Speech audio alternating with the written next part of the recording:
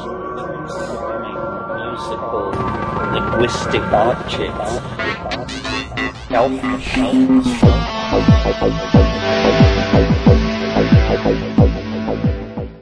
Greetings from Cyberdelic Space. This is Lorenzo, and I'm your host here in the Psychedelic Salon. And I'm very pleased to be able to bring you the first of what will be our regular or somewhat regular updates on laws that govern the use of cannabis and psychedelics. I'm about to play a recording of the live salon that I hosted on September 28th, and my guest that evening was longtime fellow saloner Gary Smith. Now, Gary is an Arizona-based attorney who has just published a major compendium of the laws that govern the use of plants and chemicals that have been outlawed by various governments. So now I'll just pick up on the recording after we've all exchanged a few pleasantries.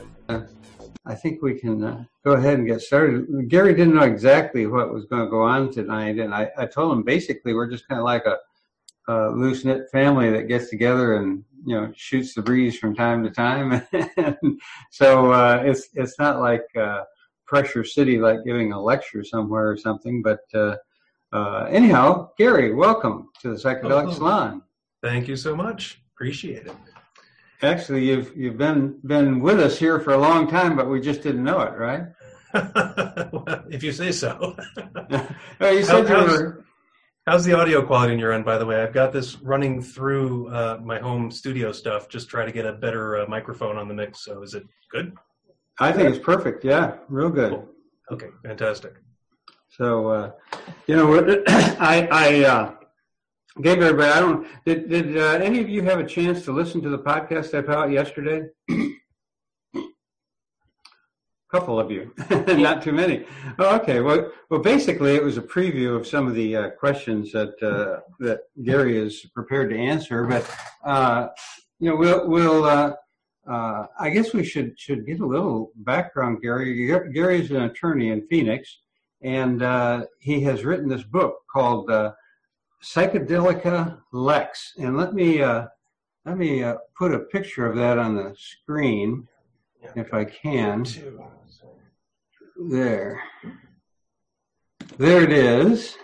And if I make it big, it kind of breaks up a little bit. But, I just really wish I was still in law school so I could walk into the law library and ask for that book. I think that is a classic cover. And, of course, that translates from the Latin psychedelic law. And the thing is, Gary actually some time ago asked me if I would write an introduction to it, and I agreed. And then he sent me the manuscript, and I remembered why I quit practicing law. It is so the language is so obtuse and everything, and I'd taken years to break myself from that. And on the other hand, I really don't have any business writing an introduction to a law book because I'm so far removed from it, and so I just didn't feel like I could. But one of the things we can go through. I like to talk about the book a little bit before we get into other questions and answers, because I think that I just look at everything from a kind of a humorous point of view if I can, and I thought this is really the first major compendium of psychedelic laws around the world. And the first chapter has to deal with famous people who broke the law by using psychedelic. You want to comment on that, Gary? Yeah, absolutely. And you're right. It is a compendium of the different laws that impact psychedelics here in the United States and around the world, although this is written from a U.S. law perspective. And the short story for why that is, I went looking for this book for myself so I could use it, and I couldn't find a book. So I'm like, all right, I guess I'll write it. So that's really honestly the short story of how the book came about. I saw a need and decided to fill the need. So to answer your second question, though, you're absolutely right. My early chapters are supposed to gently introduce the reader into this topic. And I did that intentionally because I just assumed most people that would be coming to this probably would have had a similar experience as I did, which is you start with zero knowledge And then, of course, you grow up in the 1970s where it's just say no, and I'm a dare kid, and so crammed full of all that propaganda of what psychedelics are not. So I knew I had to overcome all of those decades of prejudice. So there you go. It was very simply a chapter aimed at making people comfortable by seeing and understanding that folks similarly situated or even better off or in higher level positions like famous artists and actors and actresses and industrialists have a history with this too. And it's a good history for them. It was successful. It was positive experiences with positive outcomes.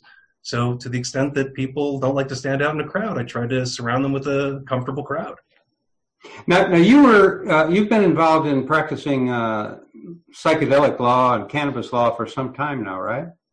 Yeah, so I jumped into this squeak more than a decade ago now when Arizona came around back in 2010 with what is its current medical marijuana law.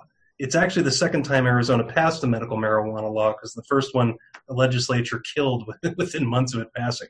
But back in 2010, it came up again, and most lawyers were afraid to touch the subject. So I took a look at it and thought, that looks like a hell of a lot of fun to me. I'm diving in with both feet, and did. And in the process of learning all about cannabis and cannabis laws, which didn't exist until now, so we're creating them on the fly, I necessarily started banging into all these different psychedelics, and I got intensely curious and just kept diving deeper and deeper and deeper, and the more I learned, the hungrier I got.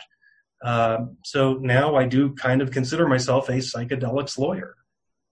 How did your contemporaries and your colleagues treat you once you kind of stepped out of the psychedelic legal closet, so to speak? So even the greatest skeptics are a little bit in awe at it. It's kind of like being the cool kid at school again. Not that I ever had that experience. I shouldn't say again because I was never the cool kid at school. But you all know what that's like. Most people early on thought it was just a flash in the pan, wouldn't last, and here I am a decade into it, and it's the mainstay of my practice. And it's exciting. Every day is a new challenge. It's a lot of fun. Sometimes I want to pull what's left of my hair out, but overall, net positive and enjoyable. And part of the reason why I wrote the book was for the next generation, because bringing all these psychedelic substances and entheogens up to the same level as cannabis is going to take effort. It's going to take a lot of sharp minds. How about the prosecutors and judges? How are they accepting your defense in these cases? Prosecutors are still prosecutors. I have had the pleasure of speaking with several of them. Some are actually remarkably sympathetic. And here's the weird thing. Once I came out being a cannabis lawyer and a psychedelics lawyer, like everybody comes out to me now. People you would be shocked to learn are advocates of psychedelics come out to me. And I love that they do that. And I'm truly honored that they do that because I know for a lot of high-level professionals, even like myself, you kind of have to fly under the radar and not really call attention to yourself because the implications are just so ornery. So when people do come to me and share their stories, it really thrills me to no end because it really does suggest a faith and trust. But that being said, yeah, I mean, people in really high levels are absolutely enmeshed in this and enjoying whatever it is they do. Yeah, when I was still working for Verizon and I was speaking on their behalf at conferences and stuff, one night I was out to dinner with a bunch of execs for one of the big internet companies at the time. I think it might have been Netscape. And this one guy kind of got me off the side. He was one of their vice presidents. And he said, "Hey, I heard you just got back from the Cannabis Cup."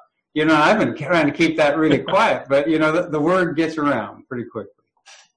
Oh, yeah. Yeah, absolutely. And I'm not shy or hiding it anymore. Early on, I was a little trepidatious because I just didn't know what the social stigma would be. Right. But these days, I'm out there in the open. One of my clients, I'm very lucky that they're open to me advising them and also open to me sharing with the public that I do advise them, is the Peyote Church here in Arizona. For viewers who may not know this, there are a whole litany of attorney ethics rules, and amongst those is confidentiality. And this means that lawyers cannot share with third parties any information about their clients, even including who their clients are. In this particular instance, my client is open-minded about it, so I have permission to identify myself as their lawyer. So now when I tell people I'm also general counsel to a peyote church, now the eyebrows really go up and people get really intrigued. It's actually not that exciting because they just don't have a lot of legal need. They fought their fights decades before I ever showed up. But look, it's a fantastic organization. I'm proud to represent them. And I think they're doing wonderful, wonderful work. Well, you want to talk about the book a little bit? I read through it. Well, I didn't completely read it page for page because some of it was a little dense legalese. And I'm wondering, your target audience. I know it would be, if a lawyer who gets approached for the first time with any kind of a cannabis or a psychedelic claim of some kind, would look for some, where do I start? Because there really is no place. But is it just lawyers? What about law school students? Are you looking at them as well? I'm looking at literally everybody. So here's what I hope I accomplished with the book, but readers will tell me if I succeeded. I wrote the book to be multifunctional. So if you're a practicing lawyer, you could pull this book off of your shelf and actually put it to use in your daily practice. There's tons of annotations inside of it to a variety of cases, statutes, regulations, other sources. But I also really made a genuine effort to write it at a level that was accessible to non-lawyers. Because trust me, I get it. Legalese is dense. It's difficult to read, often painful to read. Even lawyers don't like reading stuff that other lawyers wrote. So I really tried to take that to heart. And I, before publishing it, passed copies around to a variety of friends in my circle who weren't all necessarily lawyers, and asked them, take a whack at it with a pen, mark it up any way you want. And I took back probably, about 14 different sets of red lines from different people and tried to match the reading level of the book to be as level and balanced as I could. It was really nice for me to see and to remember why I quit practicing law. Those problems are just complex. Like you said, from international treaties on down, and no matter what happens here in Portland or in Oregon in the next couple of months, you still have all the federal and international laws to deal with that probably aren't going to be enforced unless you're a big dealer or something, right? Yeah, I wholly agree, and I really appreciate you bringing that up, because most people have this misperception that, you just change one law and suddenly now this stuff is available, and that's so far from accurate. There are multiple layers starting, like you said, from international treaties where the United States is legally beholden to certain behaviors, which includes legal obligation to keep certain laws and statutes on our books and certain regulatory agencies in place in order to fulfill those international treaty obligations. Then you step on down from there, you've got federal statutes, of course. Step on down from there, you've got federal regulations. Then you step on down from there, you've got state statutes. And then you step on down from there, you've got state regulations. And then there may yet be an additional level based on the city in which you live. There could be municipal ordinances or statutes. So it's what I call like the 5 fingers of regulation. And you've got to deal with all of them. Otherwise, you're only getting a partial correction. And the best example of that is cannabis today. State by state, the individual state laws are changing, but the federal law remains wholly unchanged, as does the international treaties over cannabis. So in order for the feds to relax, they kind of have to get in a comfort zone where they are going to be more willing to effectively turn away from some of the aspects of these international treaties. So, and I don't want to get into the pros and cons and debate whether or not cannabis is going to get legalized here on the federal level. I mean, we beat that to death. But let's say someday that the U.S. just completely legalizes cannabis. What does that do to international obligations that other countries had? Would it be a domino effect?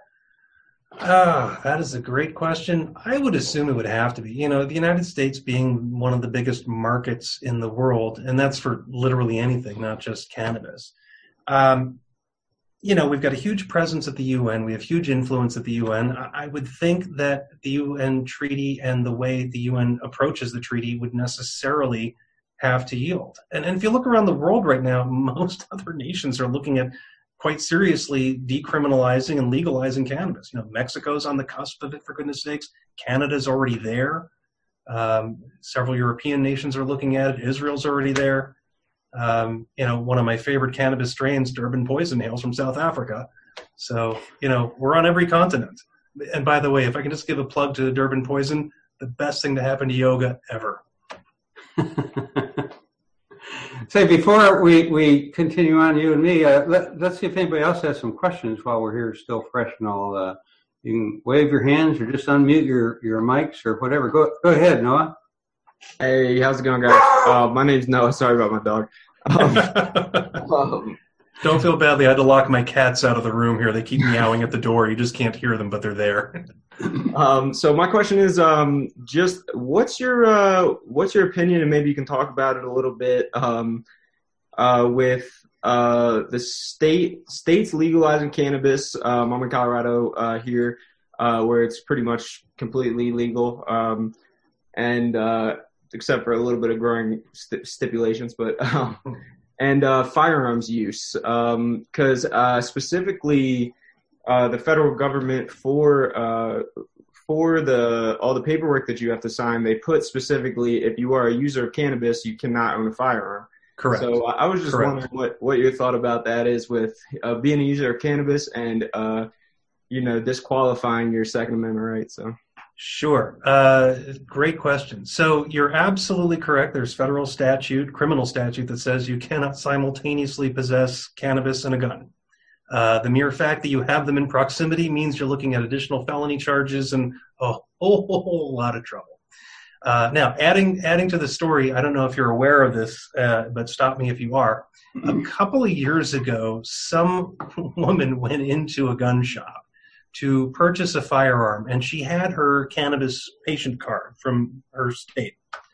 And she went in to buy this gun, and although at the time the FFL forms did not ask about cannabis use, possession, or a cannabis card, I think she had a point she was trying to make, so she volunteers all this information, at which point the guy won't sell her the gun.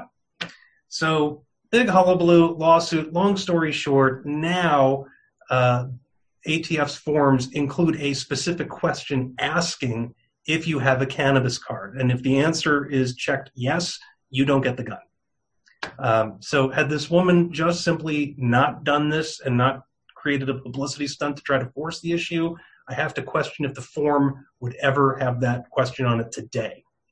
But directly answering your question, I don't understand why that prohibition continues.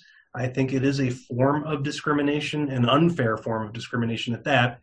But you have to look at this from a federal prosecutor's perspective or a federal legislator's perspective, and their response to you is going to very clearly be, hey, the felony statute is still on the books for cannabis, and we haven't changed federal law. The fact that your local state law may have changed is of zero impact at the federal level. So maybe your individual state might no longer have a law that says you can be charged with gun possession at the state level. Federally, it's still fair game. So you're absolutely right. It's an enduring risk. It is something that needs to be looked at and really should be changed, but it hasn't changed yet. Cool. Thank you very much. Appreciate it. Of course. I'm sorry it's a disappointing answer, but it's honest. Gary, let me clarify that whether or not you checked anything on the form or that was on the form, or if you had a gun before for years, and then you have cannabis, under federal law, if you have the two together, it's a felony. Is that right? Yes, correct. No matter how long you've had the gun or whatever. And it doesn't make a difference. You're not grandfathered in because you owned the gun first and then got the cannabis later. You're not going to escape the implications of that. I'm a guy who lives in Arizona. I mean, we're like the most pro-gun state there is. Even our guns have guns. That's how pro-gun Arizona is. Yeah, it's like if you find cannabis out in the wild and you bring it in, it's still illegal to have it. So, but correct. If I was a cannabis activist, rather than try to beat down that part of the law to get some publicity, what I would say is I would start going to church groups and say, if you have marijuana in a gun, it's a felony. Shouldn't it be the same with alcohol? Look at all the problems with alcohol and guns. I think you could get some press spin going on something like that at least. Oh, I would hope you were right about that. Unfortunately, people still have a funky prejudice about cannabis that they don't take to other things. Alcohol forever gets a hall pass. Yeah, it's going to be a generational thing. I think that my grandkids are not going to be anti-cannabis, even though they don't have it around them or anything, except when I'm there. So but they're all cool. They know what's going on, and their whole generation's like that. Yeah, I totally agree. It's interesting you say that too. I mentioned earlier when we were chatting that like people come up and like out themselves to me all the time now. Millennials have such a different outlook and approach on psychedelics as compared to baby boomers or my generation, Gen X. Millennials are just way more blasé about it. I think the fact that they're raised full-time with an internet made a huge difference in their psyches. So, the available immediate access to more data and the ability to spot check on the fly if what you're being told is true or not makes a huge difference in the discussion. Yeah, it's gotten where I really don't want to know what some of the things my grandkids know because they're with the internet, they're just so far ahead of us. So. Somebody else have a question here right now they'd like to get in so I don't hog the conversation? I'm curious if there are any examples of, implications like, having a cannabis card. Because, I never heard about, not being allowed to have a cannabis card and a firearm license at the same time. Are there any other things like that, that just, the average uninformed person like me would just be good to know? Like, if you have a CDL license, I don't know, that kind of thing. Yeah, okay. So let's start with some basics. First off, when we're talking anything federal level, understand cannabis still 100% totally illegal, no legal nothing. So, there are very, very, very, very, very narrow exceptions. So narrow, not even worth bringing into the conversation. The next thing you have to do is look at what your individual state law says. And here in Arizona, we've got part of our statutes that include that employers, in the right circumstances, can discriminate against you since you have a card and if you're consuming cannabis. And it's really driven by sort of like a life, health, safety thing. So it's the obvious stuff. You don't want somebody driving your commercial truck while they're stoned out of their mind. That's logical. I personally don't have a problem with that. I think reasonable regulation is totally okay. So you're going to bang into stuff like that. But then there's this other invisible layer where it's not necessarily a statute that's saying you do or don't get this benefit, but instead it's how certain businesses treat you. And I'll give you a real life example that I personally experienced. So insurance, if you need life insurance or disability insurance or health insurance, your insurers are free to discriminate against you as much as they want. And my example is I'm in my 50s now, so I'm starting to look at retirement, and I'm looking at retirement planning, and I'm doing all that boring adult stuff that people do, like, shopping for annuities, because that's what adults are supposed to do, at least I'm told. So I put in an application for a disability long-term care policy. And there's insurance you can get so that if you're old and you end up like in a nursing home, they can actually pay for some of that as part of the insurance coverage. And I fill out the application honestly, and one of the questions asks, do you have a cannabis card or do you consume cannabis? And the answer is yes to both of those. I filled it out honestly. Now, with that application, they also come and give you a blood test and a urine test. And I'm not a heavy user, so when they took my test, it actually turned up negative. But because I said yes, they still held that against me. And I was denied the long-term care coverage component of the policy simply and strictly because I checked the box yes. Now mind, my blood chemistry, I have the blood of a 30-year-old. I'm practically vegetarian. My cholesterol levels are something you would envy. I'm in reasonably good shape, and I would otherwise have qualified for that policy at their best rates. But because of the cannabis, they literally wouldn't even give me the policy.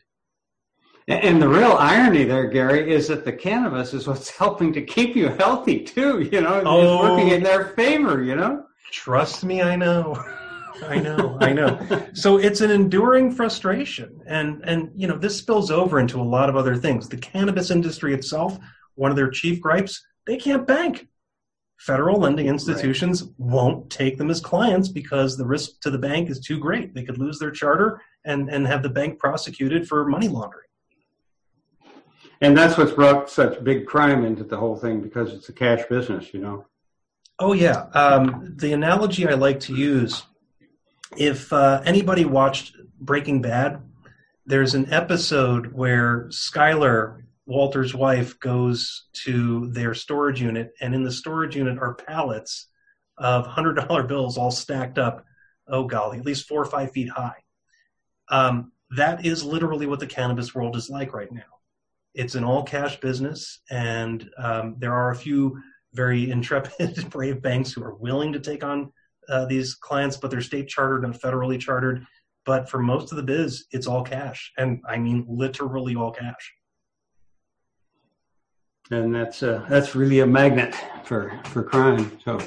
Oh yeah. If they would simply normalize banking, like 80% of the headaches would just go away, and people would chill out. Yeah, even if they didn't legalize cannabis across the board, if they legalized the banking of dispensaries, you know, and cannabis companies, you know, that would sure solve a lot of criminal problems, I think. Oh my God, yeah. Not to mention the tax reporting would be more accurate and honest, and the tax revenues collected would be bigger. But that's also part of the problem is there's another IRS regulation 280E that says that these cannabis businesses, and by implication you could easily hypothecate a future psychedelics business, they are not permitted normal, ordinary write-offs that literally every other business enjoys. Right. So the net result of that is these cannabis businesses pay an effective tax rate 3 times greater than what any other business pays. So your corner deli, you know, gets to write off the meats, the salaries, the wrapping paper, the electric bill, all that. Your cannabis companies can't. Every dollar that comes in is completely taxable. Yeah, it's you know, it's high crime, but there's a lot of that going on, isn't there, in this country? Yeah, and that's part of the problem. Congress is in some ways de-incentivized to make a change because they collect way more tax if they don't. Yeah, let's also, could you point out the difference because you know, people just generally say, yeah, mushrooms are legal in Denver now, and they're going to be legal in Oregon and D.C. What about the differences in these laws between, say, these 3 places? Sure. So again, I have to start with the notion that federally it's all illegal. So you know, everything we're talking about federally doesn't exist. You can't do it. If you look around the country, there are little pockets of legalization opening up in discrete cities. And again, Oregon, as you just referenced, is taking the audacious step of trying to open psilocybin to the whole state. And it's IP34, it's their initiative, which is on the ballot for November. Meanwhile, like 2-3 weeks ago, I was reading DC has a deprioritization initiative, and I'll explain the difference. So what Oregon is trying to do is to create an entire structure of I'll call them psilocybin centers. I think that's what the term is in the initiative. And they want to have these psilocybin centers under some sort of a regulatory agency that's yet to be created. The initiative would have to pass first. And that center will be staffed by people of some yet to be determined suitable qualification. It's not necessarily all going to be, PhDs or psychiatrists. And an individual, if they're suitably licensed by this hypothetical future program, will be able to go to this psilocybin center and partake in psilocybin at the center. And then the initiative goes on to provide that there's an integration session that the center must offer you. You're not required to accept it. You could theoretically, go have your psilocybin experience and go home afterwards and never talk to anybody about it again if you didn't want to.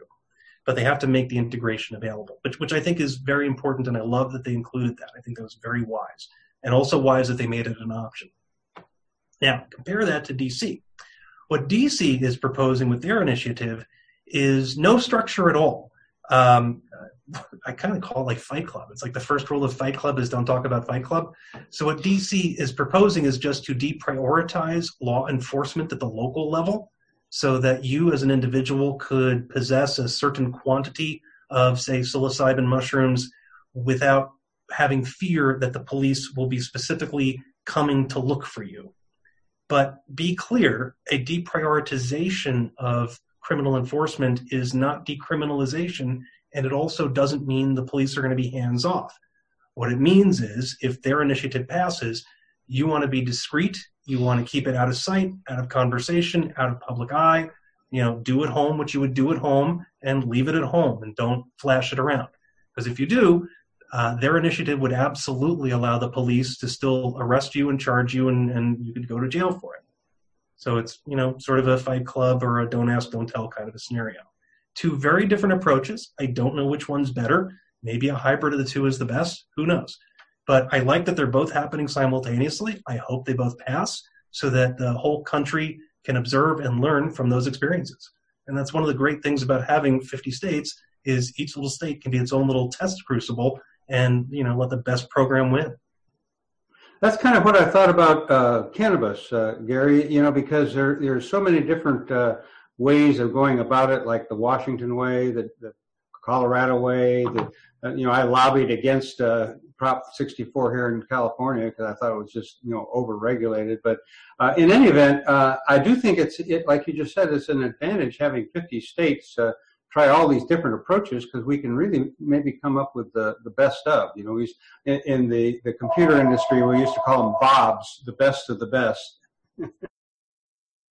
Yeah, wholly agree. And while it's still very early in the life of some revivification of psychedelics, this is the time to experiment with different programs and get the the right fit. You want the shoe that's going to let you walk for a good long distance without causing blisters. So I'm all in favor of the experiment, and I hope that federal prosecutors and lawmakers will take the same sort of hands-off approach that they did with cannabis all these years. We had the benefit during the Obama administration of the Cole and Ogden memos, where essentially the U.S. Attorney's Office was under a semi-official order not to come in and not raid or bust programs that were in well-regulated states that had medical programs that were under some level of supervision and oversight. And for the most part, they stayed hands-off, and it's worked well. But unfortunately, during Trump's tenure, Jeff Sessions repealed the Cole and Ogden memos. So now the U.S. attorney's offices around the country are technically free to come in and raid and bust up literally every cannabis enterprise everywhere. The fact that they still haven't done it, I think, is just simply grace of the situation. But in a second Trump term, if that happens, I wouldn't be so sure that cannabis is free. Well, that's I would even go so far as to say I fear a Trump second term because of that. I mean, the man has demonstrated he is willing to do anything for political favor. And in point of fact, if you ever visit the blog on my Psychedelics website, I wrote an article about this. And I think in the right circumstance, if Trump thought that it would benefit him politically, either on a personal level for self-aggrandizement or to punish an enemy, he would do it. And it logically follows, where would you do that raid? Nancy Pelosi's district. And if he ramrods this new court appointee through with a 6-3 majority for the indefinite future, it's just kind of all over but the shouting for a long time, I think. I fear so, yes. I fear so. But interestingly, I'm so glad you brought that up because you gave me a segue to something I did want to talk about, so thank you. I had a very lovely interview yesterday with Dr. Doug Stoddard, who is a comparative religion professor. And in our conversation, I started to get a greater crystallization in my mind of an idea I've got that might give some religious argument to a broader legalization. And I'll explain that in a moment. But first thing I wanted to say antecedent to that was that both he and I agree that the current makeup of the court and the current law, there's a federal law called RFRA, the Religious Freedom Restoration Act, actually lends a little more credence to a religious-based argument in favor of psychedelics. And now let me explain what I mean by that. So RFRA, the Religious Freedom Restoration Act, is the reestablishment of an old basis that the Supreme Court used to use to review religious questions. So in the context of psychedelics, for example, and this actually is what caused RFRA to be created, it used to be that the court applied what was called the Sherbert test. And Sherbert comes from a case by the name of Sherbert, not a delicious dairy beverage that you would enjoy, somebody named Sherbert.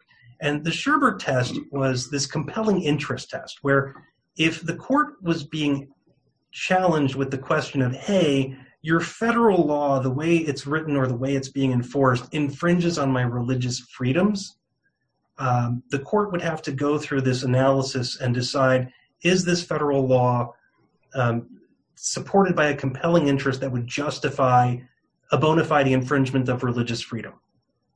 But then in 1990, and this is crazy, this was on the Scalia court of all things, Smith versus Oregon came out, and it was a peyote case where a couple of Native Americans had put in for unemployment because part of their religious observance as members of their Native American church, I can't remember what the specifics were, but they had to put in for unemployment, and they were denied unemployment on the premise that, peyote use is not considered okay federally.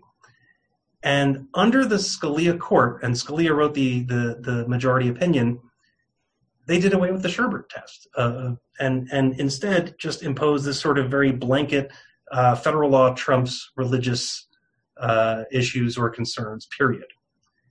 That freaked out everybody. And within 3 years, Chuck Schumer ended up introducing and very quickly got passed by a huge margin. This was during the Clinton administration, RFRA, which restored the Sherbert test. So now there's this compelling interest test that the court must once again employ when being challenged with religious questions. Now, the reason I say this is encouraging is amongst this, the court's not really allowed to ask the depth of your sincerity of religious belief. That's not fair game. Because imagine having to go through some sort of a religious piety test. It's like the elections test in Gulliver's Travels. What are we going to do? Crack eggs open from different ends and decide which one's better? It's goofy. But then you've got Hobby Lobby, and you all may remember Hobby Lobby from a few years ago, which Hobby Lobby didn't want to pay for certain abortion-related medical services as part of their company health plan because the owners of the company had a strong Christian conviction that spoke against that particular practice. And they won the argument. So now Hobby Lobby and resultingly no company has to provide those services if they don't choose to because of religious conviction. So since the court now is leaning more towards favoring allowing religions to practice as they want, I think that arguably helps. So now let me give you my harebrained theory that I'm starting to cook up, and I will tell you up front, I haven't thought through it all the way. I could be completely wrong here, but I do know in the brief research I've done thus far, nobody's come up with this yet. So here's my theory. And it comes about as a result, I just happen to have these on the desk for my conversation yesterday, so I'll hold them up to the camera. There's a few books that really tipped me off to this. The first, which I don't know if you can see that on the screen, is John Allegro's book, The Sacred Mushroom and the Cross. And for those of you who might not be familiar with John Allegro, he is one of the original translators of the Dead Sea Scrolls. He translated the Copper Scroll, and Allegro, who's now dead, he's been dead for many years, was a very well-respected linguist.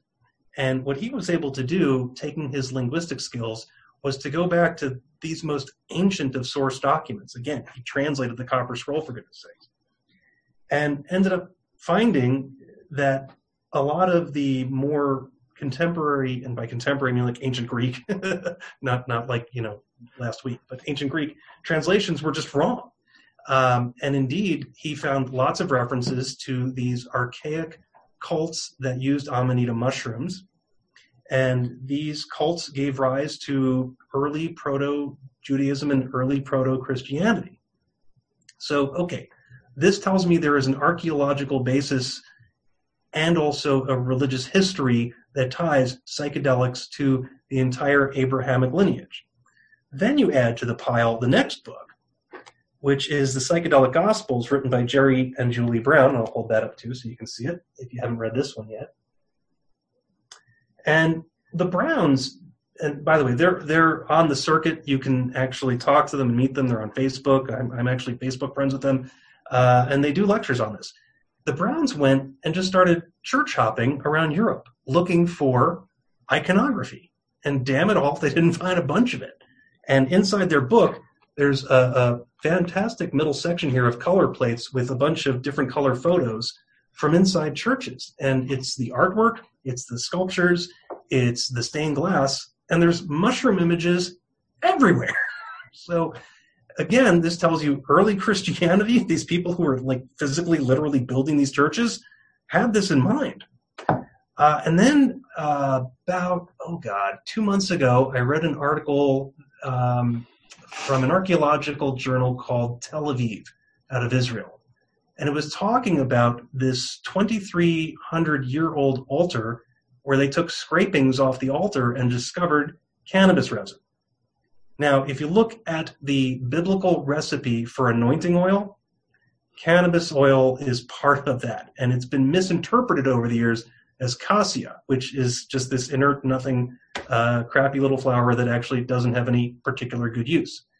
And that apparently, amongst a lot of scholars, was always a very unsatisfying ingredient, and it was long believed that cassia was a misinterpretation.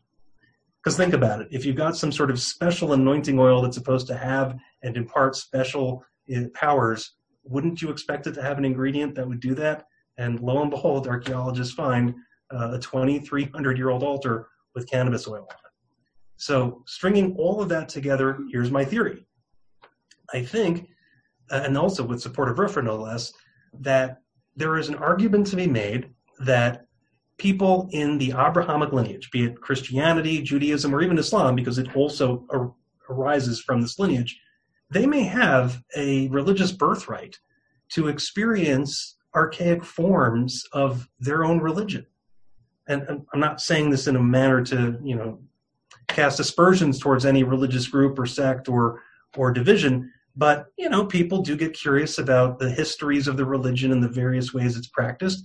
And, you can look at really Orthodox Christians across the world versus more Protestant Christians, same as Jews, same as Muslims. They all practice very different ways. And if you took a very, say, Reformed Jew and put them next to a Hasidic Jew, you're going to see two very different ways of practicing Judaism. A core that's common, but the physical actions, the rules and regulations are different. So I think in the sense that you're allowed the right to explore the different permutations of your religion, there may be an argument here that these proto-forms of the religion have evidence of psychedelic use and therefore might arguably be a basis for permission. Now, all that being said, I'm absolutely not telling anybody tomorrow, run out and say, mushrooms for Jesus. That is not what I'm saying, although I'm not saying that either. What I am saying is that I am now commencing a search for more historical record and archaeological evidence to see if I can really piece this argument together and support it with reliable evidence that, like, if you were literally in a court of law, a judge could look at that and say, yes, I'm admitting that evidence, and yes, it's a compelling argument. So Gary, that if somebody that hears this podcast actually comes across some evidence like that, that could help you, how do they tell you about it? How do they get it to you? Sure. You can reach out to me through my law firm, although I'd prefer if you reached out to me through my Psychedelic Alex website. You can email me there. I am admin@psychedelicalex.com. You can also find me through Facebook and my YouTube channel. All those different social media platforms have some method of messaging, so you can grab me in any one of those. Yeah, I would suggest that unless somebody is actually a lawyer herself or himself, they should not contact your firm, and unless they want a referral or something like that. Yeah, exactly, and that's mostly just in fairness to my partners and staff. I don't want to flood them with my hobby stuff, and to be fair, the psychedelics aspect of my life is my hobby stuff, although it is part of my job too. What if I try there's to keep those other worlds separate. if there's other podcasters or local societies that would like to ask you questions or visit with you? Would you be willing to make like Zoom appearances and get in touch with them? Oh yeah, absolutely. And in fact, that was exactly what I did yesterday with Doug. So he actually reached out to me wanting to interview me, and just coincidence, I wanted somebody with a religious background to interview as well. So I said, let's interview each other, and we'll each take a copy of the show and use it. And he thought that was swell, and I thought that was swell, and we did it. And tomorrow, send me the link to that show too, and I'll put it in the program notes for here so people can come and listen to that. I'd like to hear that myself. Will do. I haven't even begun editing yet. I just so everybody knows, I do a YouTube channel, so all of my stuff is video, which I've had to teach myself how to do video editing.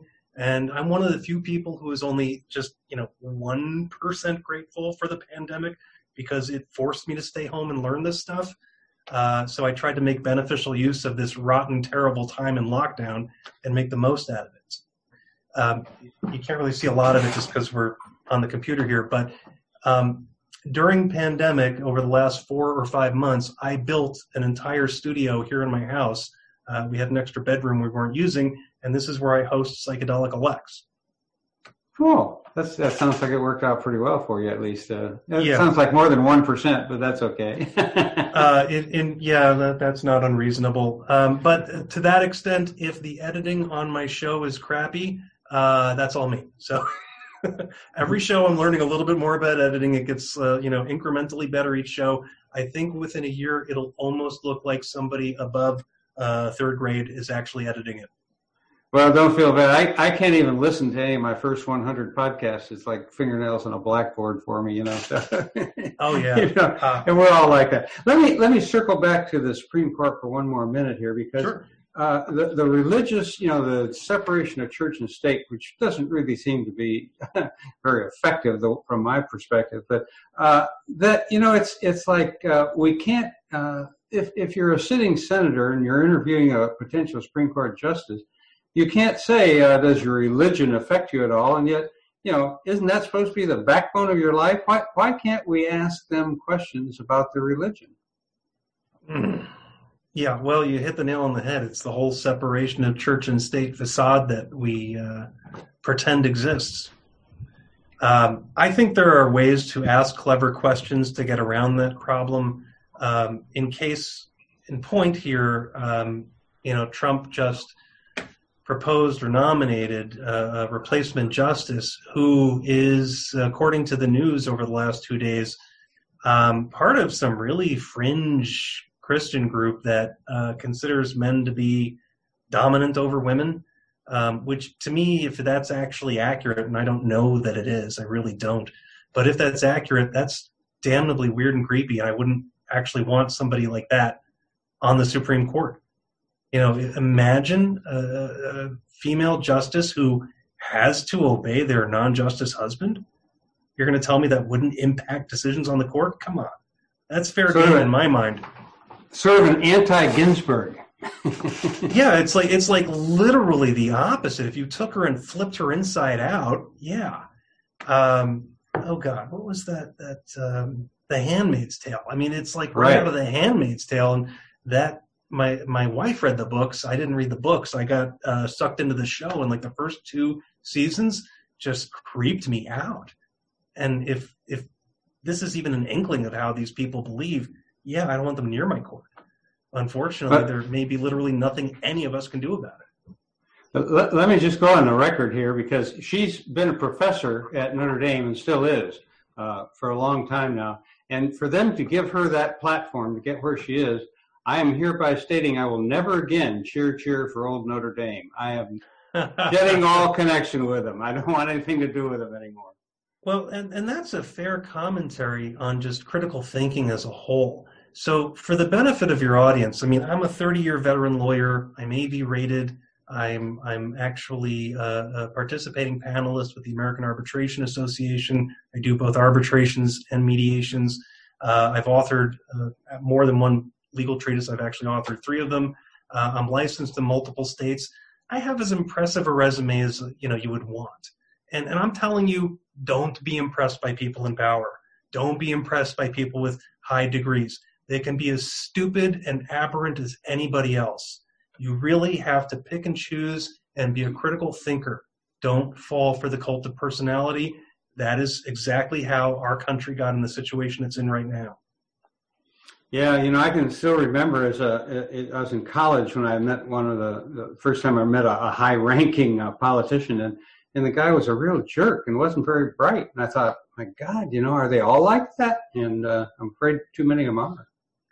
Yeah, unfortunately these days, particularly like in the afterglow of Citizens United, where money just poured into politics, you're not getting the best and brightest. You're not getting the conscientious legislator. You're getting the lackeys and lapdogs of big money. And they're going to serve big money. Something I've been harping on here for a long time is the fact that, we can get irritated at these personalities because they all rub us the wrong way, but it's really the system that allows them to get to the top. We really have to be looking at the system itself, I think. Oh, absolutely. The current politicians, fine, vote them in, vote them out, whatever. You're going to continue this cycle endlessly until you change that system. And I think top of the list, although people are going to gripe and say it's an infringement of First Amendment rights, I don't agree. Top of the list, get the dirty money out of politics. Make the money as transparent as possible. The singular biggest problem with the Citizens United decision is it allows unlimited donations and they're blind. You can't see and I can't see who's giving the money. And I think if you could shed light, literal light on it, and out these people and let the rest of the country see who's putting money in and how and where and why, that would be a game changer.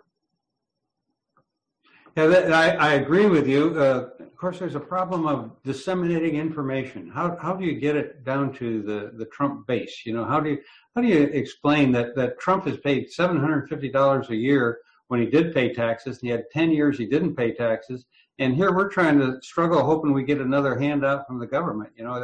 How do you get that to the Trump people where they understand it? I don't know that you do. And then, that's really a wholly different issue too. The news came out. We all can read it, and some people are just impervious to facts. What can you do? Well, I asked that sort of a rhetorical question because I saw some of the good old boys down in my state of Texas, where I'm still licensed to practice, were being interviewed about it. And they were saying, good on him. You're supposed to cheat the government out of all your taxes. He did really good. And they're all proud of him for doing that. Yeah. Well, and really what that comes back to is good citizenship and patriotism. If you are in that group that believes taxes are bad and taxes are evil and nobody should pay taxes, what you're really saying is that you want a world in which it's strictly might that rules, and you really don't give a shit about your neighbor. Yeah. And, then what's the point of a country? If you don't care about the people in your country, if you don't see that there is common good and common elevation and coming together and working towards common purpose and common cause, then what is the point of a country? I don't want to live where we're going to have private roads and I have to pay tolls every time I turn left or right. I don't want to live in a world where there's no fire department, and if my house is burning, oh, well, that's on me. I don't want to live in a world where there's no streetlights, no highways, no schools. I don't know anybody who does.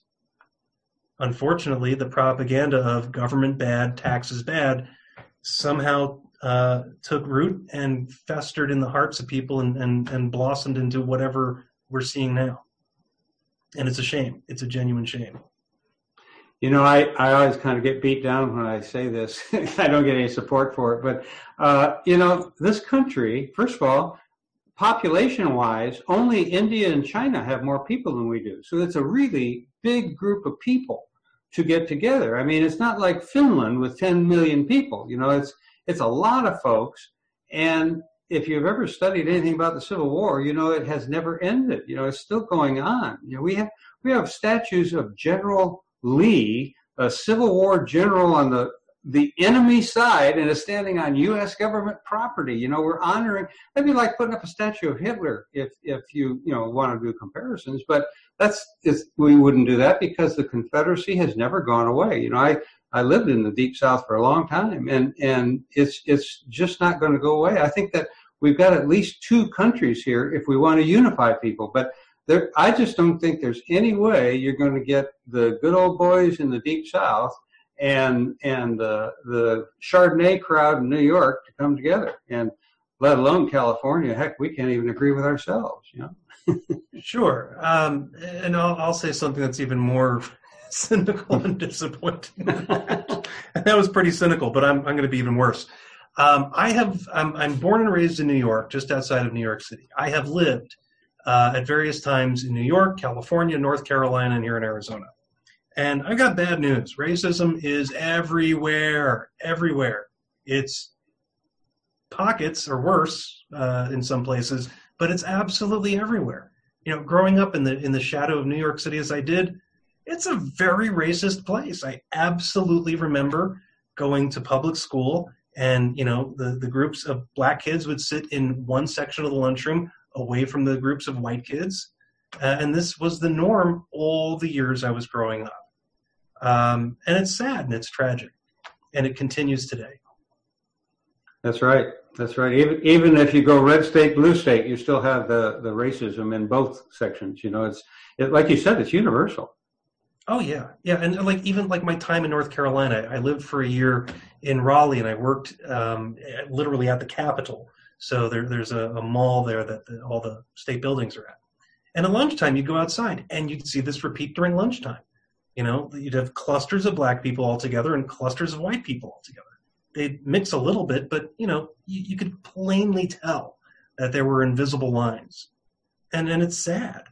And, you know, here in my home state of Arizona the past 20-something years, we're about the whitest state in the nation. So we don't see it a lot here just because we don't have the diversity here. Yeah, the city I lived in when I went to high school had one black family, 4 people in that whole city. And I just got together. We had an online reunion for our 60th reunion.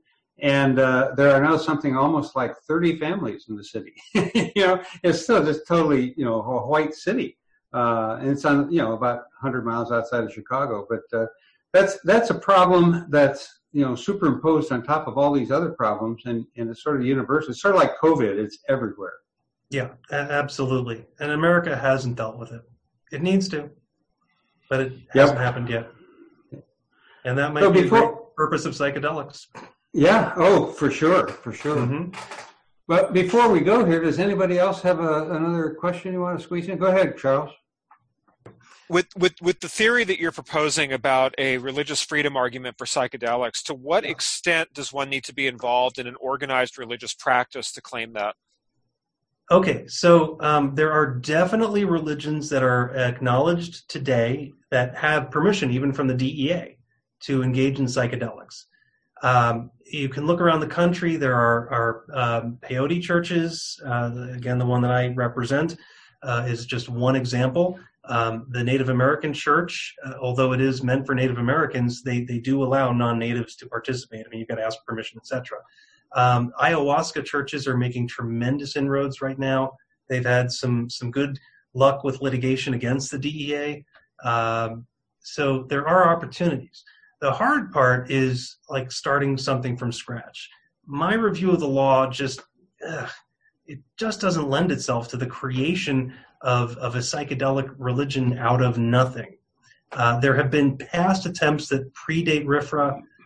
One of these was an LSD church, of all things, the Neo-Kleptonian Church. In fact, I have a reference to it in the book. They had early run-ins, and you know, people got convicted and lost their appeals, and they ended up going to prison over it. So it's bloody hard, and that's why I gave the caution earlier. You know, don't just jump out tomorrow and say mushrooms for Jesus and start, you know, taking mushrooms, because you'll probably get arrested. Lorenzo. Yeah, go ahead, Michael. Yeah, I think you should you can refer to more details on this. Chief Justice John Roberts, he had that decision, I believe, in his second decision or first in 2006, in February. It was Gonzalez versus the UDV Church, that ayahuasca religion. Yeah. That decision he made, or he wrote the opinion, it has all the features in there that you need for starting your own religion. And that's what the positive decision they gave, he went through the history of, the peyote religion, and the change that I noticed was the new opinion said anybody can join in this case it was the UDV church, but anybody can join one of these churches. It took away that you need to be a Native American to be in the peyote religion. So basically it legalized psychedelics.